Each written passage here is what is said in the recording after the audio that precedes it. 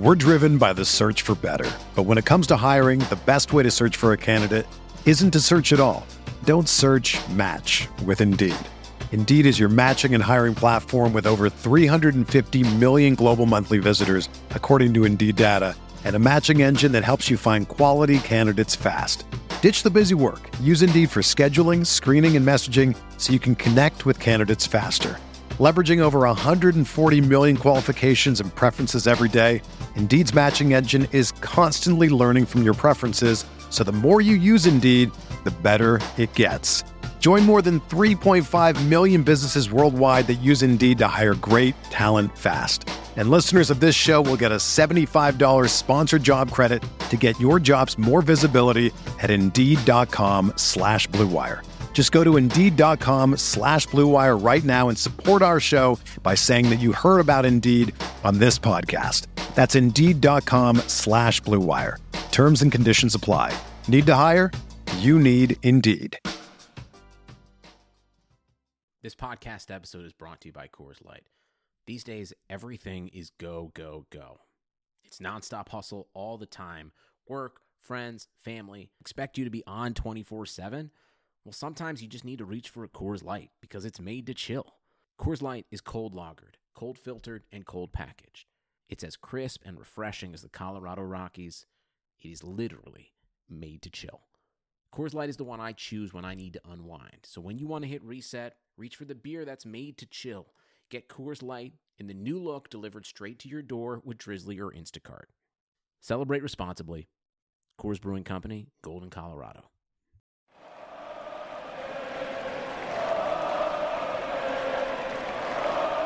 What is up, Nets fans? Welcome to another live Brooklyn Buzz. I'm your host, Nick Fay. With me, as always, Jack Manuel, and we're talking a win tonight. Jack, what's up? Happy birthday, D'Angelo Russell. Yes, it was a great birthday for him. Dropped 40 points. He had 12 straight in the fourth quarter. Just really killed it this game and looked like an all-star. Looked like an all-star. Him and Kemba going back and forth. It's one of those games that you just take with you. It was just like Kemba had it in the third and early in the fourth, and then D'Angelo Russell was back and forth between these two guys. And, you know, we've made comparisons between D'Angelo and Kemba. D'Angelo also in his post-gamer with Michael Grady said that, you know, he's a guy that inspires him. You know, he wants to get to that level, that consistency. And it's just one of those games. It was back and forth. It was one for the ages, one of the best games of the season. 100%. And like you said, it was like Kemba went on that hot run, and all of a sudden D'Angelo was like, hold my beer. And he just went on the run of his own. So I was like, yeah, it was crazy. And that game was crazy. And that's were up 19 in the third quarter. It felt like maybe they were going to blow this one open. And the next thing you know, Charlotte went on a like 24-4 run. They were up 6 in the fourth quarter, up to 8 in the fourth quarter. And then the Nets were just resilient. And if you get the vibe with this team that, like, they're just not done until the shot clock rings at the end of the game. Yeah, I was not confident when, you know, that buffer was just gone. That 19-point buffer was gone, and Charlotte continued to pile on that momentum, like you mentioned, that 24-4 run. But then it was just D'Angelo Russell. You know, there was a nice little drive by Harris that swung the momentum a little bit. And, you know, shout out to Jared Allen, that big-time offensive rebound. You know, we've sort of criticized him in the past, and a lot of other people criticized him for his physicality and such. But the Nets really wanted this one. And, you know, D'Angelo Russell, that obviously that controversial ending to the game with Caris LeVert as well. It was one that was certainly earned, and one that solidifies ourselves in the sixth spot, because if we had lost this one, Charlotte would have overtaken us. Yeah, and, you know, obviously they're going to play again. So worst case, they're going to split the season series and no one will have the tiebreaker. Obviously, hopefully the Nets pick up that W. You mentioned Jared Allen. Not only that big offensive rebound, I thought in the end of the game when Zeller went out and Charlotte went small, he had a lot of big defensive possessions when they were playing zone. Tony Parker went at him, forced a couple turnovers. I think Jared Allen at times needs to have more confidence in himself. And we said this before, you know, especially in those pick and rolls. I don't know if it's the Nets coaches, but he drops deep so far where he's a quicker guy and he can recover a little bit. And I think they need to put him in a situation, take advantage of his athletic ability, especially because he's on the smaller side in terms of weight. Yeah, laterally, he's okay. You know, when there was a couple of times on the perimeter, he was matched up with Kemba, and Kemba would settle for the sort of three, and that's fine. A lot of smalls will do that, but you know, Jared Allen has shown in the past that he can, you know, move laterally. He's quick, especially for a guy of his side. So I'm expecting big things from him going forward. And yeah, he was just great defensively tonight. Those blocks on Zeller, you know, a shout out as well to the D'Angelo Russell defense tonight. I thought the effort and some of the plays from him, that disallowed block on Kemba Walker was I mean, it evens out if we're going to talk about, that Caris LeVert, if you want to call it a foul, because the ref looked like he was going to signal it. I was worried. I will admit that my heart was pounding out my chest, let's put it that way. But D'Angelo Russell was killing it on both ends of the floor. And, he's just become the leader. Like, he's just the face of the franchise. And, we expect this from him now. We expect big-time plays from him. And, DeMarre Carroll, following that Cleveland Cavaliers performance, was just like to him, you're an all-star now. We need you to step up. And that's what he did. And he did it again tonight. Yeah, exactly. And it's like he took over the team, gave him the ball, and he wanted the ball in those opportunities, and he really just pulled out the win. Like, the Nets were down in the situation and need somebody to step up. We saw Dinwiddie do it in the past. Tonight was D'Angelo Russell, and he just extended his game to another level. Oh, big time. It's astounding to just see this guy grow, a 23-year-old just continuing to grow. We don't even know. Like, he's become an absolute lethal perimeter threat, and he's using all these skills that he is becoming very, very good at to better other facets of his game. He's drawing fouls on his jumper now, so he's getting a little craftier there. And, not just from the mid-range too, where that awesome play where he nailed it and he got the M1 play, but, he's becoming a little more flaily. He's getting some respect from the refs. You saw him speak to them a couple of times, just like having those conversations. It seems like with the team, D'Angelo being the face of this sort of team right now, the respect is growing. And D'Angelo being, 23 years old, it's only onwards and upwards for here. And it's just a wonderful thing. And I think we hark back to our preview and then my OTG basketball sort of preseason preview of the Nets. And, D'Angelo Russell, when he was holding down the Nets Twitter, his goal for the season was to play 82 games. And I think that simple goal for him is sort of panning out all these other great things that we've seen from him this season. Yeah, and I think D'Angelo's only missed one game this year, and it was rest against the Bucks, I believe, in late December. So obviously he's healthy, and you mentioned it, just everything he's doing out there, and he's just taking his game to another level. But Jack, let's talk about some of the other guys tonight. Obviously, we could talk about D'Lo for the whole podcast. Your boy Joe Harris, low-key had a really nice game, 19 points, 5 of 7 from the field, 3 of 4 from deep, 6 free throws, and he's just becoming a legitimate offensive player every single night now. Yeah, when you need that clutch bucket from Joe Harris, whether it's you want a strong drive or you just want an absolute money three, Joey Buckets is going to be there. And he never forces the issue. It's very rare for him that, you'll see him make a bad pass, or occasionally he'll make a bad pass on a drive, but he's the right decision in the first place to make the drive. So when the Nets needed a bucket, whether, he obviously is a big fan of the Charlotte Arena, winning that three-point contest there. But, yeah, he was just so important. And, I mean, all around, I think the rotation, and I mean, we could have a general discussion about that. I think a lot of Nets fans will be happy with it. But the starters tonight, we sort of talk about, how the bench is sort of the one that lifts the team a lot of the time. And our bench is probably one of the best, if not the best in the league. I think our starters really set the tone and probably were the biggest part. And Joe Harris as well. Again, I'm not a big advocate for plus-minus, but plus-minus, plus 14, the plus-minus, eally the number one guy on our team. Yeah, for a second, I thought you were going to say you're not a big advocate of Joe Harrison. I was going to be like, Jack, you're lying. But no, the starters, I thought in the first half it was pretty even. The starters and the bench both played well, but the bench was pretty bad in the second half. They were on the floor a big part of that Charlotte run, and the starters pulled out the game in the end and got the W. So, again, starters stepped up, like we said, D'Angelo Russell, Joe Harris, Jared Allen. Also, I thought Caris LeVert had some moments where he's finding form, but the rhythm just isn't quite there in some of the plays. He looked a little out of control. Yeah, and it was nice to see him hit those 2 threes. So, I mean, you take the good with the bad with the guy who's coming back from a pretty serious injury. So, it certainly weren't the prettiest of threes, but the fact he's hitting them, that's all that really matters. And there was times where, yeah, like you mentioned, Nick, he looked a little bit erratic, but the energy, the effort, all the things that we love about Caris was there. His defense was great. His rebounding was really good. And, I think that as this season progresses and, we have this nice little homestand, I think that the chemistry and the cohesion between him and D'Lo, it almost seems like now D'Lo's obviously the guy, but I think Caris can be able to balance himself off him. And I think, when Spencer gets back as well, probably replaces Shabazz Napier, I think it's going to be good things going forward. Yeah, it's just, especially when you go from when you're playing and you're the guy who has the ball all the time. Now D'Lo has the ball all the time. It's kind of just adjusting. And you mentioned the defense from LeVert. That's going to be where he really helps his team. Another steal tonight, just creating those turnovers and getting crazy on defense, bringing the energy and the effort. He does a great job kind of fighting over screens sometimes, especially when he's in rhythm and really locked in defensively. But overall, just a really nice performance to see him physically looking good. But Rodion's got some minutes tonight, Jack. That was something I think a lot of Nets fans are happy about. I think everyone would be happy about it. I think, Coach Kenny, if he's checking Twitter tonight, he'll be a happy man. Do you reckon Coach Kenny definitely doesn't have burners, does he? I don't think so. He seems like a guy that's like really engaged into like his life, and like he wouldn't waste time on like social media. He'd be like, oh, that's stupid. He's either like working on net stuff or with his family, I would assume. Yeah, I reckon he's the guy that carries around notebooks and is like busy writing and stuff. And I've got myself a notebook as well, so I'm not going to hate, but I'm also, my phone is like another limb to me. But yeah, I think that the rotation tonight was probably ideal, Nick. I don't think many people would argue with that. The offense just looked very smooth with Rodion's at the 4 at times. He made plays. It just seemed to be, despite the fact he only had 10 minutes, it just seemed to be the right sort of movement. And, Treveon Graham was good as well. I think, 3-6 from the field and hit a 3. And, his defense was good. And I think that sort of interchange between Treveon, Damari, and Rodion's is going to be the way going forward.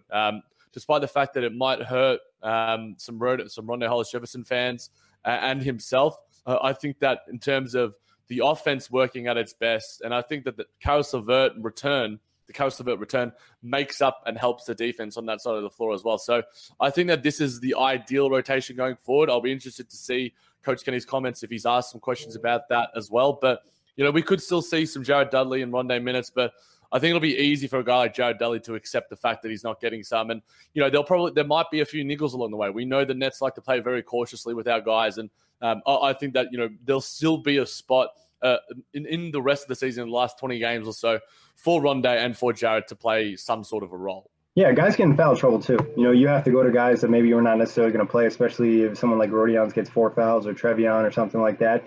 But I think what it says about the position, Rodion's coming off the bench and playing the 4, he didn't necessarily do a ton, but he understood his role, and that's something that Rondae has trouble with. He tries to do too much when he's out there, and also the fact that Rodion just brings a perimeter threat, and Rondae doesn't really bring much of that at all.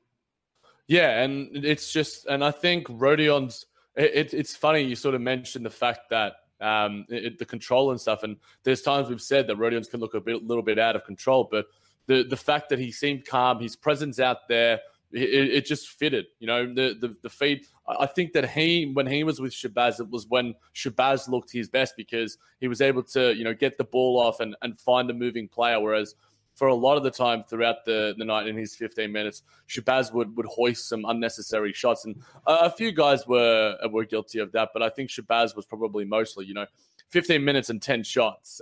It's a bit lofty, but at the same time, I think that going forward, maybe Caris plays a little more of a ball handling role, but we can't hate too much on Shabazz because at the same time, we did get the win.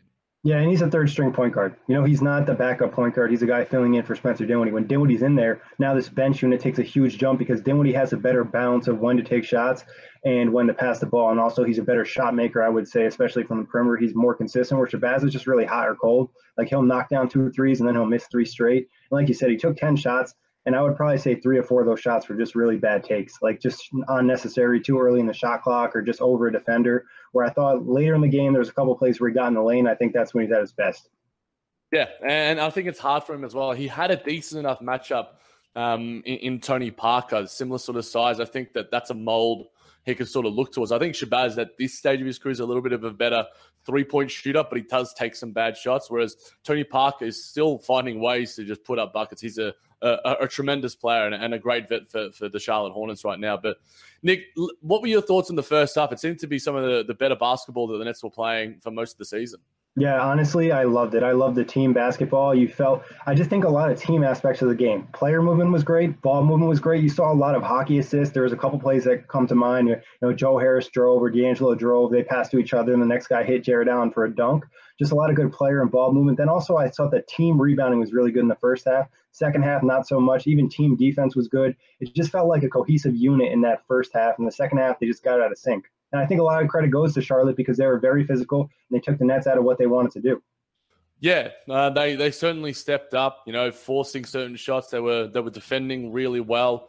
Being able to put a lot of pressure on the ball handler, force him to sort of over dribble. It looked very stagnant, and the flow looks a lot better in that sort of first half. But there were moments where, sometimes you just need that go-to guy, and thank God for D'Angelo Russell.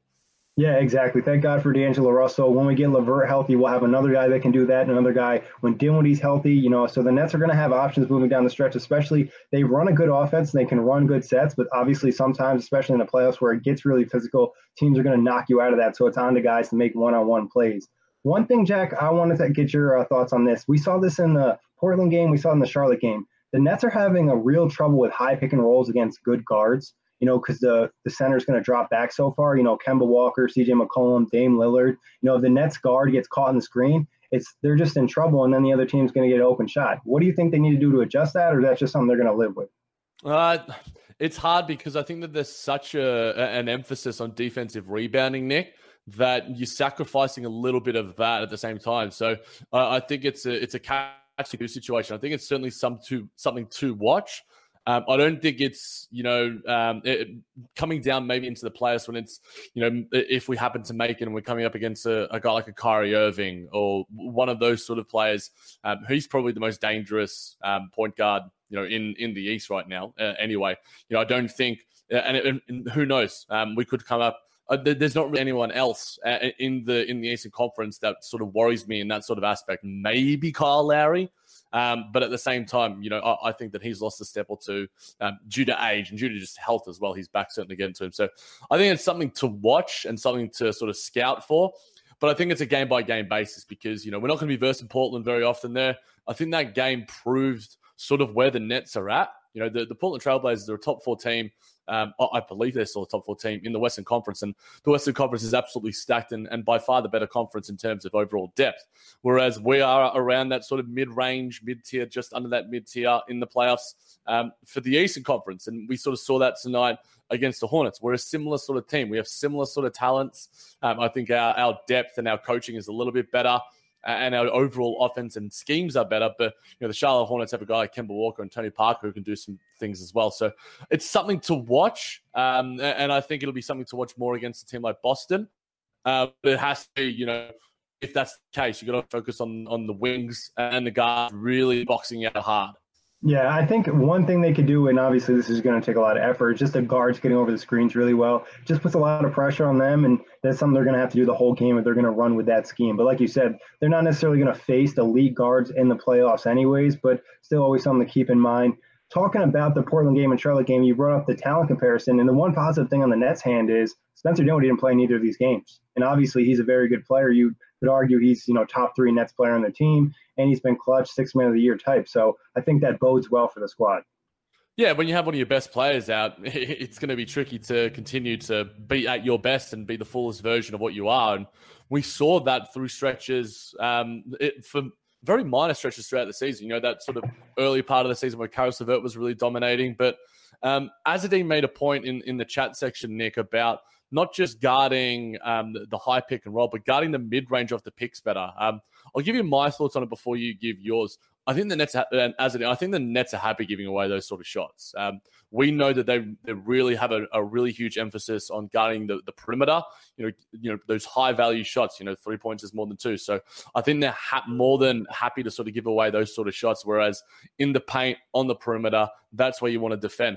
Despite the fact that I remember this stat coming from somewhere that teams like the Pacers and the Bucks, they guard the perimeter, but they don't place a massive emphasis on it. It's, if we just want to guard as well as we can. And they give away, I think, the most corner threes in the NBA as well. So it's an interesting fact, but I think the Nets are defensively sound. And giving away those mid-range shots, I think you need to be worrisome about it when it gets to be a certain point. And there were times tonight where Tony Parker and Kemba were sort of having their way, but I'd still and weren't necessarily horribly uncontested shots. They were just, some nice picks of Bismack Biyombo and other bigs. Yeah, no, I think you're 100% right, Jack, that's something the Nets are okay giving up. But, when it comes to a playoff series and a guy is really hot for mid-range, they might have to make the adjustment. Right now, I think it's just maybe improving the help defense a little bit, kind of sliding in if your guy gets lost, but then you worry about giving up the open 3. So I think depending on the player, they really don't care about the mid-range shot. Like you said, threes are worth more than twos, obviously. Yeah, and it's just funny that like some of the best defensive teams in the league are fine giving up certain shots because they back their talent, and they'll just give those shots away because they just don't happen to make them against them. It's interesting. You obviously have to play it on a game by game basis, and things get easier to sort of scout in terms of the fact that you're versing the same team in the playoffs a couple of times. And I know we're still forecasting, but this little stretch coming up now, I know the Yes Network had a nice in-depth chat about it, but this little home stretch here before we have a really tough sort of March, April to end the season is going to be super important. Yeah, it is. And there's a really good opportunity for the Nets to go on a nice win streak here. Maybe not the entire stretch, but a couple, 4 or 5 game win streak, especially when they're going to go on the road. They're going to face a lot of good teams over the last 13 games. This is a big moment for the team. I thought tonight was a big moment as well. Not necessarily that the Hornets are the best team they're going to face over the next couple of weeks. It's just the situation. They're close in the standings, 1 game apart, and they're able to pull out the win. I think it says a lot about the team. I think it says a lot about the team as well, Nick. I think that, we were all disappointed in that Portland performance, but, the ability for Coach Kenny and the leaders within this locker room to just, put it behind you and get on to the next one. It's a game by game scenario. And I think that, a lot of teams think too far ahead. We saw the Lakers tonight, go down to the Pelicans because they're just so all in on, making the playoffs now. And we see all over bloody Lakers Twitter, they're doing Photoshops of bloody Zion Williamson now. It's a wonderful thing. I love seeing Lakers. I have massive schadenfreude about the Lakers being unsuccessful because, thanks for D'Angelo Russell, guys. I'm sure that he'd be nice alongside LeBron James right now, rather than a guy who's probably shooting worse from the free throw line than our boy is shooting from the 3-point line. True. Hey, if they had D'Angelo Russell, they might be able to make a package for AD that they'd actually want, but that's for another day. But Jack, anybody else on the roster you think deserves some love for tonight's performance? Jamari didn't necessarily shoot great, but he had a couple big buckets when it really mattered. Yeah, and he was doing the caroling, as our guys like to say, where he would just be able to draw contact. Couple of obviously great offensive rebounds from Ed Davis. He was sensational in that department.